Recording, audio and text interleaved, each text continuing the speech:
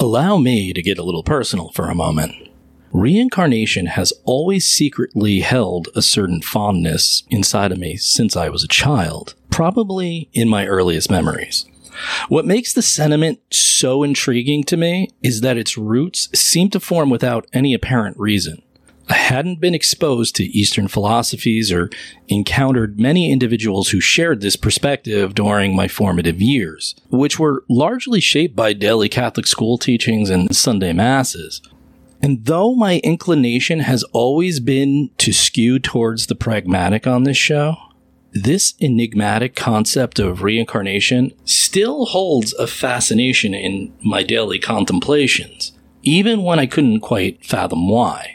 So in this episode, we'll delve deep into the world of reincarnation, gazing through the scrutinizing lenses of science and psychology. We embark on a journey to unravel complex concepts such as memory, consciousness, and neuroscience, promising a breakdown of these profound ideas into digestible insights. By focusing on the groundbreaking work of Dr. Ian Stevenson, we pave the way for an enlightening exploration that later would encompass the contributions of remarkable minds like Dr. Helen Wambach and Dr. Jim Tucker.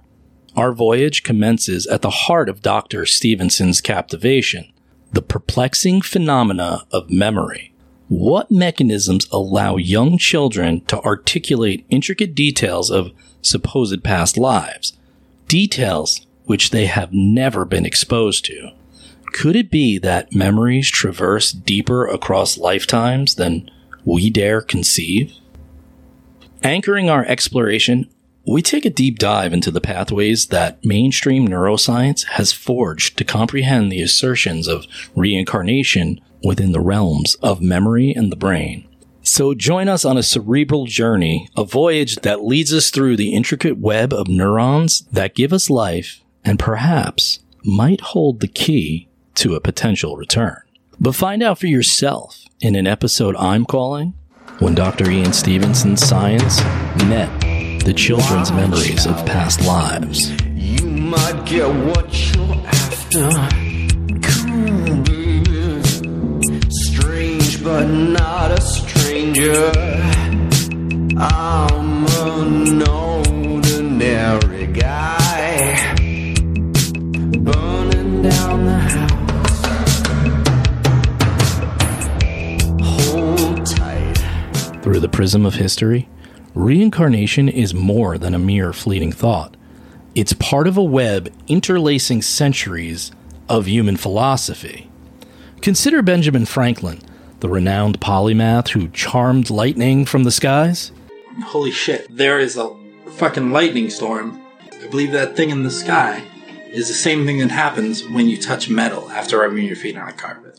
In 1788, he penned thoughts about re-entering this world in another life, hoping for a future brighter than his present.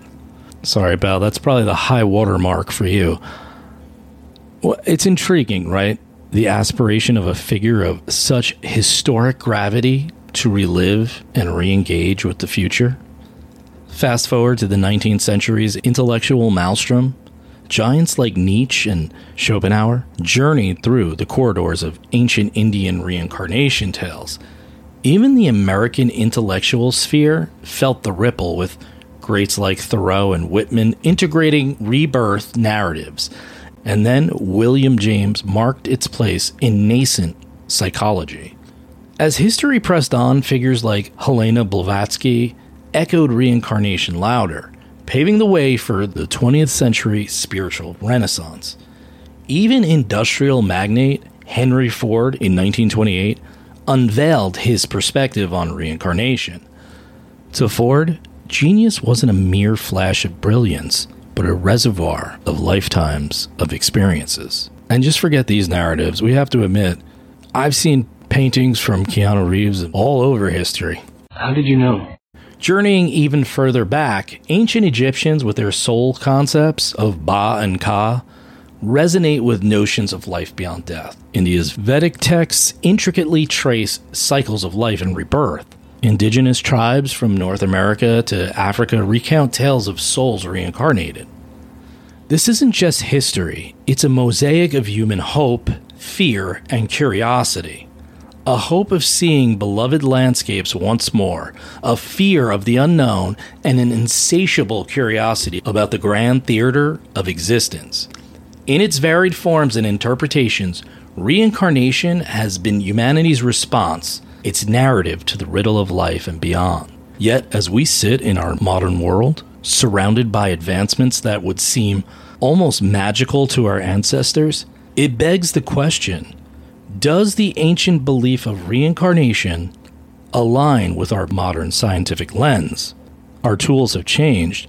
From ancient scrolls and oral tales, we now have sophisticated machines that can peer into the very fabric of our being.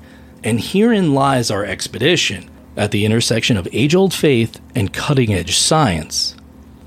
Yet, before we dip our toes into this existential whirlpool, we need a touchstone, and that's scientific skepticism. At its heart, science is a methodology, a rigorous, sometimes unforgiving process that demands evidence. It thrives on testable hypotheses, reproducible results, and peer reviews. It's a system designed to filter out biases and unearth objective truths, or at least as close to truth as we can get. But what unfolds when the realms of science and religion intersect? To elaborate further, here's a clip of Michio Kaku offering a much clearer explanation than I can provide, because he's way, way smarter than I am. Galileo said, "The purpose of science is to determine how the heavens go. The purpose of religion is to determine how to go to heaven." So in other words, science is about natural law. It's about the laws of nature. While religion is about ethics, about how to go to heaven, how to be a good person, how to earn the favor of God. So you see, as long as you keep these two separate, there's no problem at all. The problem occurs when people from the natural sciences begin to pontificate about ethics, and when religious people begin to pontificate about natural law. That's where we get into trouble. So that's interesting. If we're dealing with religious individuals discussing natural law and scientists delving into ethics, the solution might be straightforward. Let science evaluate concepts often associated with spirituality and religion, and keep ethics separate from that equation. Therefore, you ask the question, is the existence of God provable? Well, what is science? Science is based on things that are testable, reproducible, and falsifiable. But you see, the existence of God is not testable. It's not reproducible. You cannot reproduce God at will. You cannot put an angel inside a box and demand that miracles take place. It doesn't work that way. That's why religion is based on faith, rather than things that are objectively testable, falsifiable, and reproducible. Now, that doesn't mean that God doesn't exist. I don't know. I don't know if God exists or not. All I'm saying is that science is limited by looking at what is testable, reproducible, and falsifiable. There are areas where you push the boundaries of that, like the Big Bang. You cannot reproduce the Big Bang. You cannot test the Big Bang. It's like a detective story. You can only look at the clues left over from the Big Bang. So to calculate the instant of creation is in some sense outside science, because it's not reproducible. You cannot reproduce the Big Bang. But you can then trace the history of what happened afterwards, like a murder mystery, and that's where a lot of science is done. And that's why I say that the existence of God is not within the normal boundaries of science. All right, so Michio, we're on a first name basis now. Michio is discussing religion and God here, and that's not specific to reincarnation, although it plays a part. But I still think the main point stands, and is the reason I have it here. Achieving reproducible results can be challenging, even for widely accepted scientific theories like the Big Bang. However, when it comes to reincarnation, there are certain aspects that could potentially be tested and have indeed been explored within its context, but why does the concept of reincarnation sit uncomfortably with a majority of mainstream scientists? Well, there's a few reasons that come to mind, but let's start with this. In numerous philosophies that embrace reincarnation, the soul or consciousness is believed to transport experiences and lessons between lifetimes.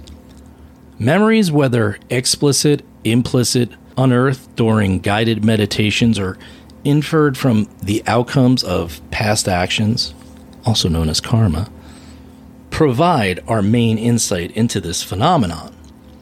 It seems the key to deciphering reincarnation may well be nestled within the intricacies of our minds. And it's undeniable. Our memories are tricky. They often align with our beliefs, skirting those that challenge our convictions. Some skeptics ponder if this rebirth notion is merely our psyche's armor against the chilling unknowns of death. And there's still a scientific conundrum there. How does consciousness, this intricate dance of memories, leap from one life to the next? As far as we know, science hasn't yet unveiled a mechanism to do this. However, some pioneers have braved the skeptic voices, possibly risking their professional reputations, and they've brought a fresh perspective to the table. But there exists a particular individual who paved the path for others to venture into this professional risk-taking territory. Think about it. Across every realm, there are those who defied conventions, shattered barriers, and etched an enduring legacy within their respective domains, sparking inspiration for generations to come. Figures such as Sigmund Freud exemplify this, a trailblazer in the realm of psychology. Freud is revered as the originator of psychoanalysis. Similarly, consider Ada Lovelace, a maverick in the world of computer science, often hailed as the first computer programmer. She crafted what we have come to think of as the first algorithms meant to be executed by a machine, and this formed the bedrock of modern computer programming. Likewise, there's the legacy of Marie Curie, a pioneer in the field of physics and chemistry. Her groundbreaking work on radioactivity cemented her as the first woman to clinch a Nobel Prize, and this solidified her status as a timeless icon in the realm of science. And for our purposes, we're looking at an individual who set a path into the controversial realm of parapsychology. Let's help set the stage to understand why this is such a taboo subject. I hope that sets the mood a little bit.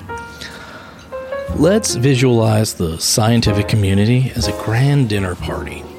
It's a formal event, and you've been invited. Think starchy shirts, obtrusive bow ties, and tough shoes that dig into the back of your heel and echo with each footstep. Conversations are typically polite and restricted, with attendees sharing their thoughts within an established framework.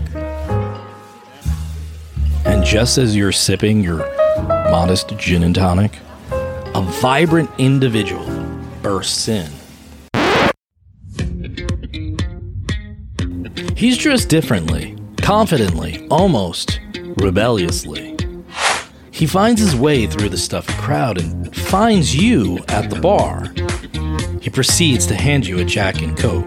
Those make you crazy, Doc. It's really not true, Bugs, and stop starting rumors. I'm really actually fine when I drink those. You say fine. Other people would say... Stop that. Anyway, this individual hands you a Jack and Coke, hinting that things are about to get heated if you find yourself agreeing with his unconventional views. And there are only a handful of mavericks in the scientific community brave enough to utter the R word. Is it rabbit? It's reincarnation. I mean, I must have said it 85 times already, so if you don't know what the R word is, I don't even know why you're here.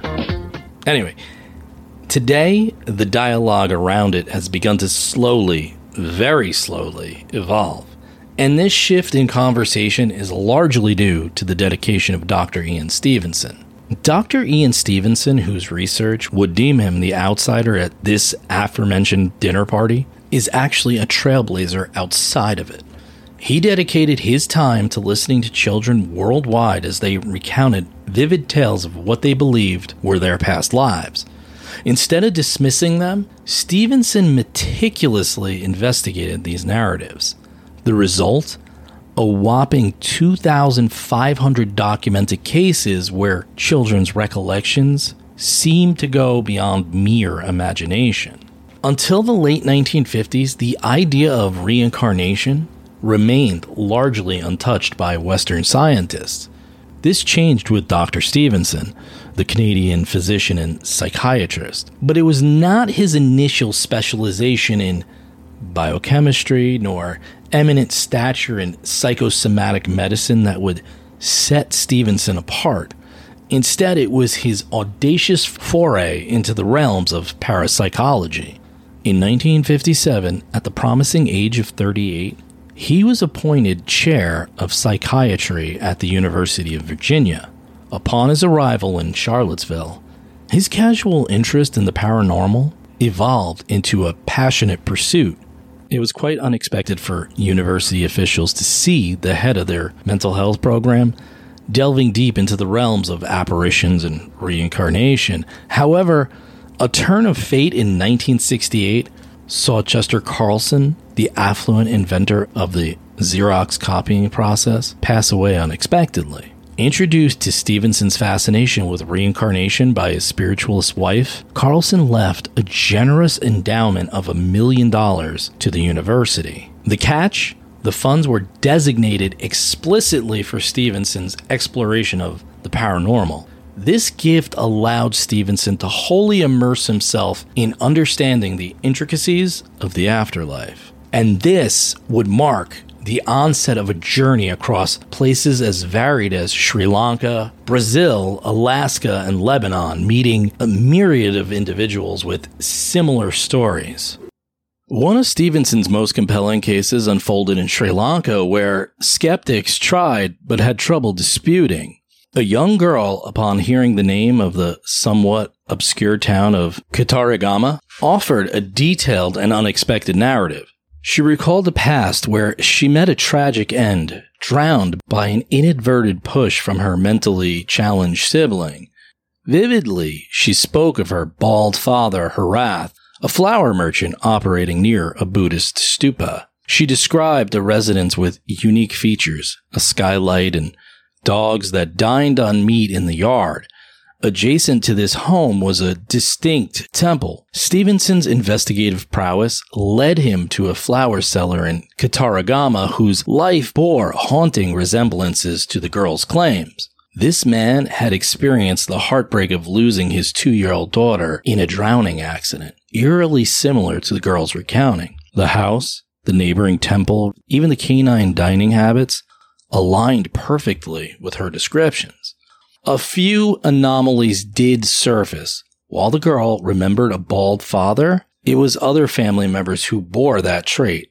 The name Harath was associated not with her father, but with her cousin in that past narrative. Yet, the weight of evidence was undeniable. Of the 30 intricate details the girl provided, a staggering 27 were corroborated. That would be like a 900 average in baseball, by the way. While some of the cases presented more compelling evidence than others, delving into them firsthand often leaves one perplexed, as many challenge conventional, rational explanations. It's funny how these kids always have extreme memories where they were brutally murdered or really famous. None of them are just like, oh yeah, I remember being a regular guy, lived and died, normal stuff. Maybe they were reincarnated, or maybe there's more to the story. Okay, so we're skeptics, can you tell? Apologies to Lacey Green from DK News. I'm sorry, but this is a perfect short clip that I found for talking about scientific skepticism. Now, I think we all agree maintaining a healthy level of skepticism is crucial for any researcher, especially scientific research, regardless of your personal beliefs. However, excessive skepticism can impede progress and hinder the comprehension of new concepts. I'm not saying this to make you believe in reincarnation or an afterlife or anything. I don't know if that's all true, but I also know that I'm a bunch of swirling molecules on a big rock floating in space, conceived by parents I didn't pick in a time that I didn't choose. And when I start to think about things like that, I think certitude needs to take a back seat, whether it's through religion or science. Because in many cases, new ideas are initially met with strong resistance. We can look back into the realm of science. Alfred Wegener's theory of continental drift was initially ridiculed, but it's later confirmed and embraced. The Big Bang Theory, it faced doubt before replacing what was called the steady state theory. This pattern of rejection followed by acceptance is a common theme in the history of scientific progress and really human progress. It's part of the human story. And a significant factor in this puzzlement arises from Stevenson's unwavering commitment to scrutinize the paranormal accounts rigorously. He believed in laying all the cards on the table, even stating, "We can achieve greater objectivity by revealing all observations, even those that might undermine our favored interpretation of the data." He generously provided skeptics with the tools to challenge his work, asserting, if critics target us, let them use the very evidence we've supplied. In this arena of skepticism, Stevenson masterfully outmaneuvered those who sought to discredit him. His seminal work, 20 Cases Suggestive of Reincarnation, released in 1966, marked a paradigm shift, elevating past live narratives from folklore to empirically backed evidence. In his documentation, around half the time, the professed past life identities were identifiable, with many eventually reuniting with families from their purported previous lives. Stevenson adopted a stringent methodology, meeting claimants and their kin prior to any interactions with families from past lives. Through scrupulous documentation, he affirmed the genuineness of these reunions, believing that the majority of cases were devoid of deceit. When a past life identity was confirmed, Stevenson corroborated numerous details provided by the children. In many cases, intricate memories such as names of past family members or details of their end were validated. Let's look at the scientific alternatives here. Studies published in the journal Consciousness and Cognition found that people who believe they lived past lives are twice as likely to make memory errors as the general population. Specifically, source monitoring memory errors, where you forget where a thought or idea originally came from. They found that when people with this tendency are repeatedly asked to talk about a suggested idea, like, say, having a past life, some of them go on to convert the idea to a full-blown false memory. In the psych world, this is called the power of suggestion, the great power of the mind to realistically blur the lines between a story or idea that's been suggested to us and something that's actually happened. Researchers at Harvard found similar results in alien abduction studies. They also found that these source memory errors are more common in people with vivid imagery skillage in the brain. They respond to and imagine experiences in more vivid and realistic detail, making it easier to misattribute information as a memory when it isn't. Now, as far as the study mentioned in that clip, I had to look into the study because it was conducted on 13 individuals who had recovered memories of past lives through hypnosis-like therapy. They took these participants and compared them to 13 others who did not have similar memories. So the study suggests that people who claim to remember past lives are more prone to confusion when it comes to the source of their memories. And they demonstrate this through something called the false fame task, where participants will sometimes mistakenly identify non-famous names as famous. It's commonly caused by previous exposure to the name, which then gets interpreted in your brain as fame. If we delve into Dr. Stevenson's work, he probably would have agreed with the study's results about the potential for false memories from psychological influences. However, Dr. Stevenson could potentially highlight the following facets of his work. He had stringent investigation techniques. His work was grounded in meticulous methodology, detailed interviews and multi-stage verification processes, careful cross-referencing of data presented by participants. He consistently strived to differentiate between authentic experiences and potential misinformation or false memories. He would probably bring up the evidence of physical traits and birthmarks. He could draw attention to significant findings concerning these birthmarks and congenital physical traits that would often align with the individual's past life recollections. He explored xenoglossy, which is really weird to say when it's spelled out in front of you. The research into xenoglossy, which is a phenomenon where individuals reportedly exhibit knowledge of languages which they had never been exposed to. These types of experiences extend beyond the realm of suggestion or fabricated memories. But most of all, he had a commitment to scientific evaluation. His dedication to upholding scientific rigor, inviting further research and varied perspectives to foster a deeper understanding and exploration of this intricate field, stresses that his research has always been open and critical of analysis and peer review. This echoed his commitment to advancing the study with the utmost integrity and openness. So then the next question becomes, why the young age of the children in these studies? They usually ranged from 2 to 5. Well, Stevenson felt that this virtually rules out the possibility of fraud, as children in this age group are generally unable to fabricate intricate falsehoods or conduct their own research. And remember, a lot of this, almost all of this research is before the age of the internet. Another reason for using children in the studies, Stevenson had found that as these children aged, their memories of purported past lives often became less vivid and detailed, and in some cases, they forgot these memories entirely. Therefore, his research does suggest that there's a noticeable decline in the frequency and clarity of these memories as children grow past the age of 5. Now, the one case that really sticks out to me that seems very difficult to dispute is the case of Ravi Shankar. Reincarnation, a widely accepted belief in India, has often mystified even those staunchest believers when it comes to the retention of past life memories. And a peculiar case that stirred scientific and public interest is that of Shankar. Northern India witnessed a tragic event. Munya, a 6-year-old boy playing outside his father's barbershop, was kidnapped by 2 strangers. A few hours later, his lifeless body was found near a riverbank, his throat violently slit. While 2 suspects were detained, one even confessing before retracting his statement, they were soon released due to insufficient evidence, leaving Munya's family heartbroken.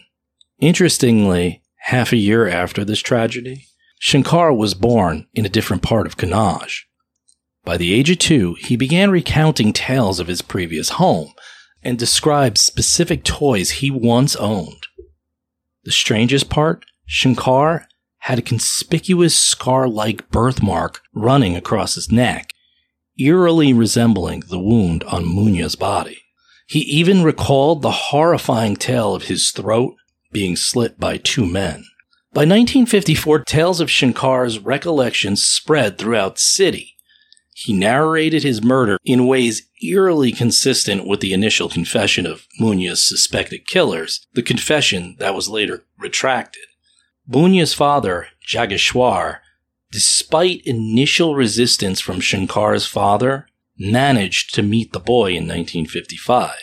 Upon seeing Jageshwar, Shankar, merely 4 years old, recognized him and instantly embraced him. Between 1956 and 1965, the mystery surrounding Shankar attracted researchers, one of which included Dr. Stevenson. Now, when we delve into the realm of reincarnation, memory stands as the sentinel, the gatekeeper of these past life claims. And in reality, it's a fascinatingly unpredictable guardian. Take, for instance, eyewitness accounts. Although frequently utilized in legal matters, a 1996 Ohio State University study revealed that 52% of wrongful convictions are from inaccuracies in eyewitness accounts. Most people think the human mind is able to record and store every detail of the events we experience, believing that these permanently recorded memories, thoughts, and impressions can be retrieved. But our brains are not VCRs and don't just constantly record. Sorry for all the people under 35 who don't get that VCR reference. I do. I understood that reference. Look it up. You'll enjoy it. Memories aren't just static snapshots neatly filed away in the cabinets of our mind. They're fluid, malleable, and often elusive. And so, the question loomed, was Shankar's tale genuine? Of course, this effect is exaggerated for little kids who are particularly vulnerable to the power of suggestion and forgetting where an idea came from, especially if it was planted by, say, their parents. Oh yeah, you know what I'm about to suggest. Say this village kid with a birthmark on his head also lives near the burial site of a murder victim. If the parents could make a quick buck off suggesting to their kid that that was you in a past life and your birthmark proves it, would they? Particularly if they're into reincarnation? The sort of suggestion from parents could start with a few coincidental similarities and easily convince a little kid with a little storytelling. Speculation of a hoax or the families collaborating for profit arose, but neither seemed to have a financial motive and neither cashed in on the case. The precision and consistency of Shankar's accounts were striking.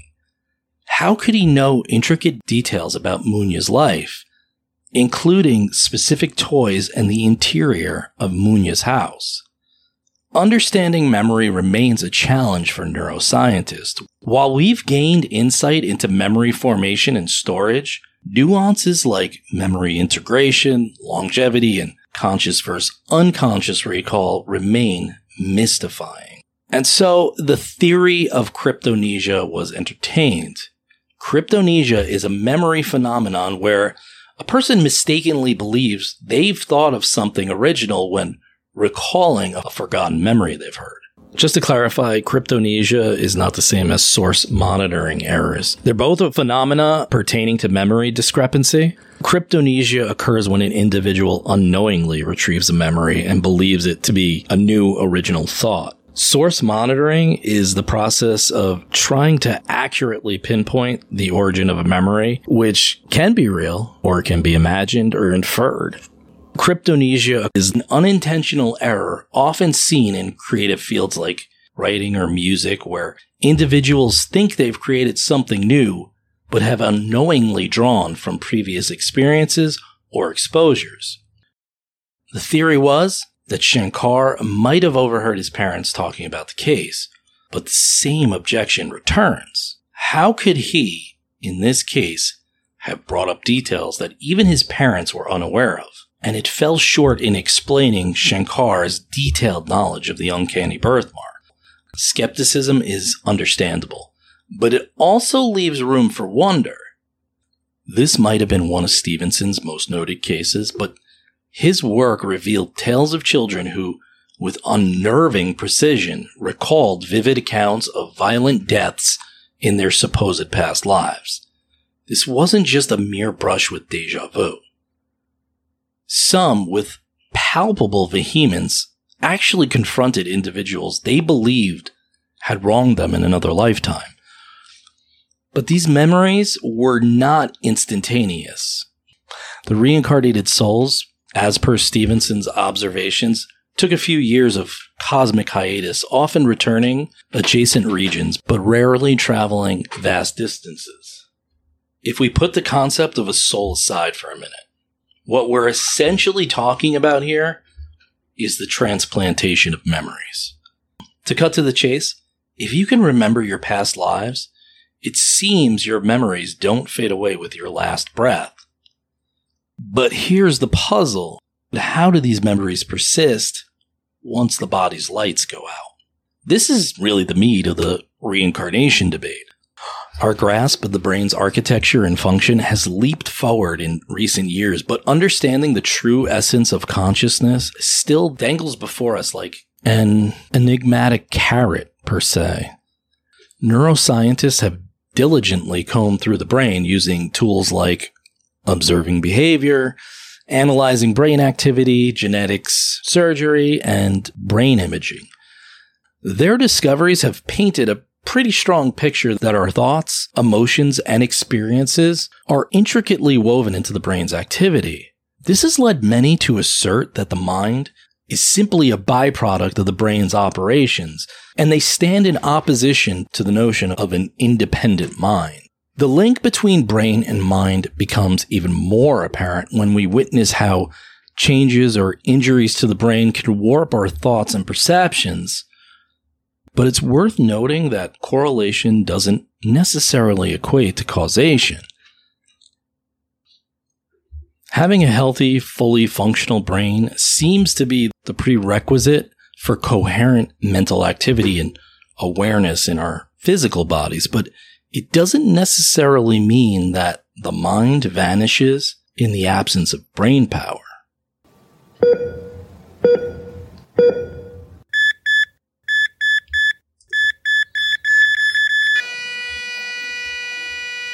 Nonetheless, there's a growing body of evidence that proposes the mind isn't just confined solely to the physical boundaries of the brain.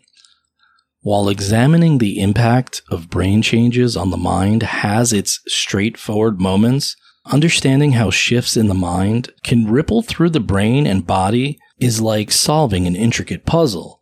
Despite the complexity, it's becoming more and more evident that the mind packs a subtle yet potent punch that extends beyond the limits of the brain's physical realm.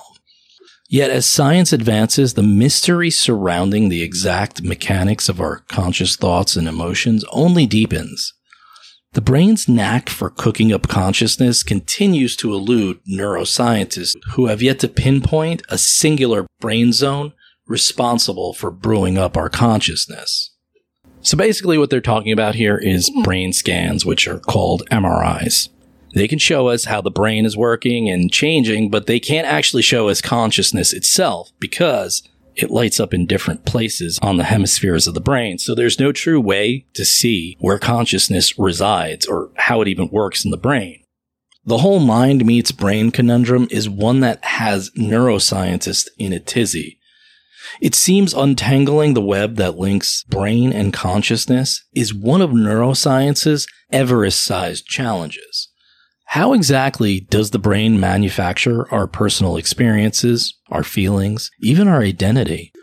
Why do we experience certain sensations but not others? How does a mental image manage to pull on our emotional strings? These questions linger without solid answers. Scientists continue to wrestle with the intricate dance between the brain's physical choreography and the lush inner world of consciousness. Can consciousness truly endure beyond the final bow of our physical bodies? This question reverberates through the ages, compelling us to delve into the depths of our existence and push the boundaries of our understanding. The question of whether science will ever fully bridge the gap between the brain and consciousness is, for now, up in the air. There's something more, though, to this case that seemed to spark more curiosity than conclusion. Past life regression and past life regression therapy just means going back in time and doing therapy in that manner. Regression means going backward, so going back can be to childhood, to infancy, to in utero experiences, or even into past lives. The fellow I worked with, he had a very, very strong fear of heights, so I said, go back to a past life, that will explain your fear of heights.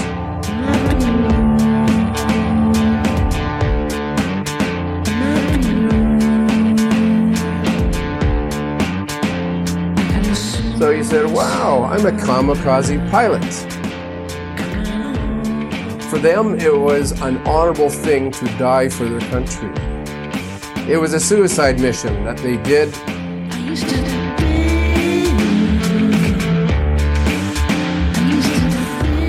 Now, the Americans noticed that and they fired back at him, and it hit him and it landed in the ocean next to the ship. The amazing thing is that the kamikaze pilot lived.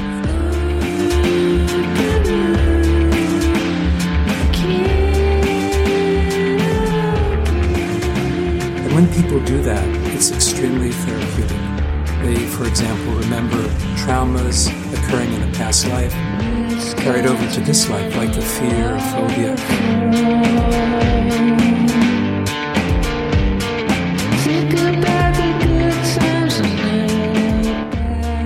Now, it took me a moment to see the connotation there. Therefore, falling to your death is not always the reason why people have a fear of heights. His fear of heights was because he didn't die. He was dishonored. In fact, for the rest of his life, he lived on an island nearby in disgrace.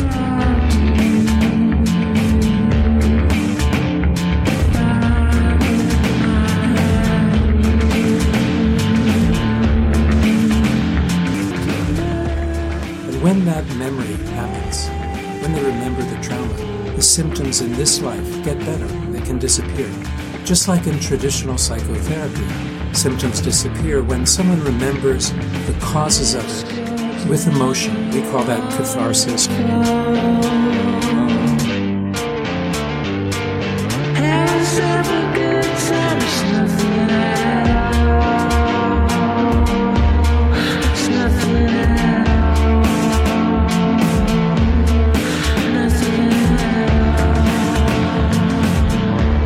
In this book, 20 Cases, the one we spoke about before, a section called The Later Development of Ravi Shankar, Stevenson explains that he met Shankar again in 1968 in Kanpur, where he was studying for college. Stevenson goes on to write, he said he had completely forgotten the memories of the previous life, but he was evidently aware of the main features of what he had earlier remembered from hearing other people talk about his memories. And where it gets really interesting is in this paragraph. In 1969, Ravi Shankar had lost all the phobias which he had shown when he was younger. He was not afraid of barbers or of knives and razors. His fear around Chintamani Temple in Kannauj, this was near which Munya had been murdered, persisted to some extent until he was 17 years old, but then receded. He no longer had any wish for revenge against the murderers of Munya. It's not the only case where Stevenson's work hints at the possibility that reincarnation might even play a role in psychiatric disorders. While his primary aim wasn't to establish a direct correlation between past lives and psychiatric disorders in perhaps the conventional sense, he did delve deeply into various psychological elements connected to these purported memories. Among the phenomena he documented were phobias seemingly tied to past life events. For instance, children who believed they perished in fires in a previous life might have an unexplained fear of fires in their present existence. Beyond phobias, Stevenson observed children manifesting specific behaviors, affinities, or preferences that they associated with their past lives. This could range from a penchant for certain foods to a familiarity with a different culture or even particular skills. One of the more fascinating aspects of his studies centered on the correlation between children's birthmarks or birth defects and their alleged injuries or cause of death in past lives. A child with memories of being shot might present a birthmark precisely where they claim to have been wounded. Intriguingly, the studies showed no signs of karma. Unlike many religious beliefs about reincarnation, it seemed more of a systematic transfer of souls than a process driven by moral judgments. How this system works remains uncertain, even to Stevenson. Yet he wasn't in the business of forming grand theories. He focused on meticulously collecting and examining these particular findings, aiming to debunk any typical explanations. Stevenson believed that if we ever understood the mechanics behind his observations, it would revolutionize our concepts, dwarfing even the Copernican shift. And that's a bold claim, but it's hard to dismiss. Dr. Stevenson's work is about understanding reincarnation in a new way. Instead of just a spiritual idea, he looks at it as part of how we understand our minds and ourselves. This makes us question what we know about the line between the physical, our bodies and our brains, and the spiritual, our souls and beyond. Our minds are complex. We feel things physically. but we also have thoughts and feelings that we can't touch.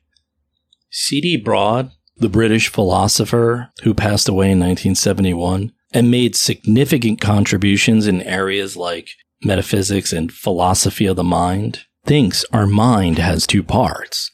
One part that's connected to our body and another, the psychic part, that might continue even after we die. Dr. Stevenson had a name for this idea. He called it the psychophore. Think of the psychophore as a bridge between the tangible and the metaphysical. Picture it as a courier shuttling our essence, experiences, and maybe even memories from life to life.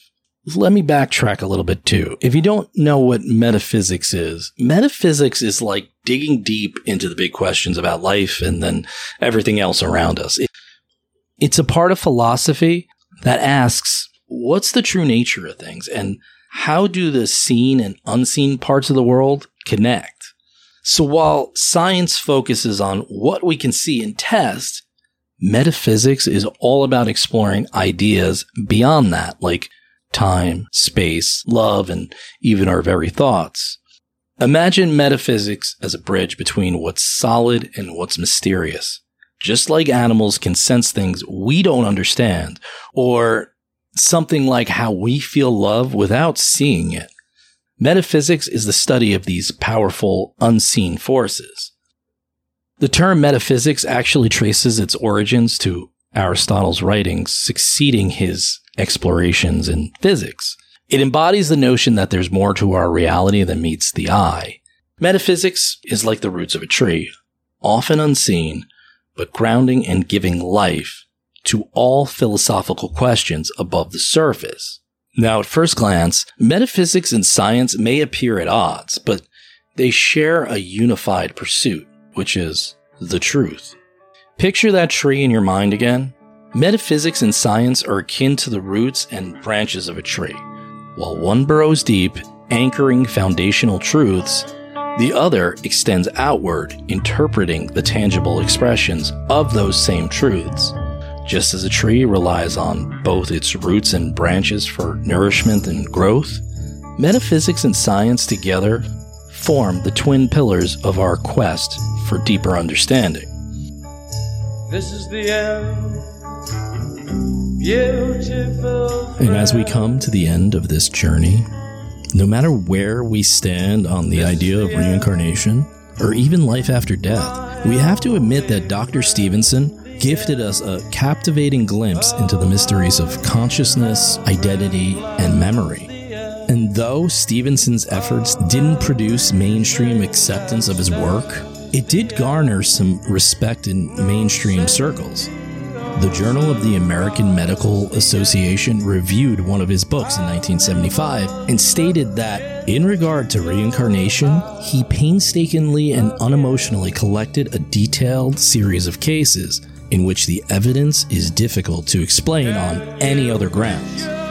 In addition, Carl Sagan, the late astronomer, who was very skeptical of non-mainstream work, wrote, "There are 3 claims in the parapsychology field which, in my opinion, deserve serious study, with the third being that young children sometimes report details of a previous life, which upon checking turn out to be accurate and which they could not have known about in any other way than reincarnation."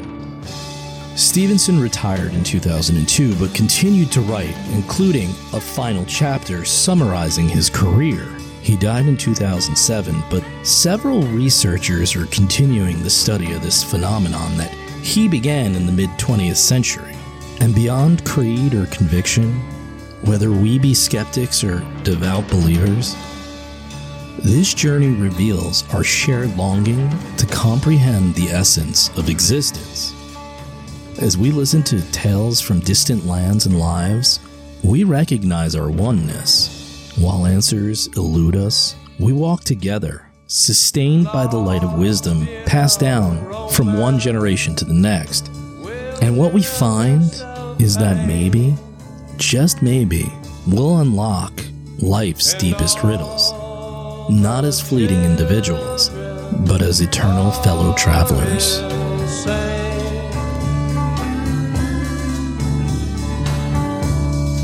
all the children are insane, waiting for the summer rain.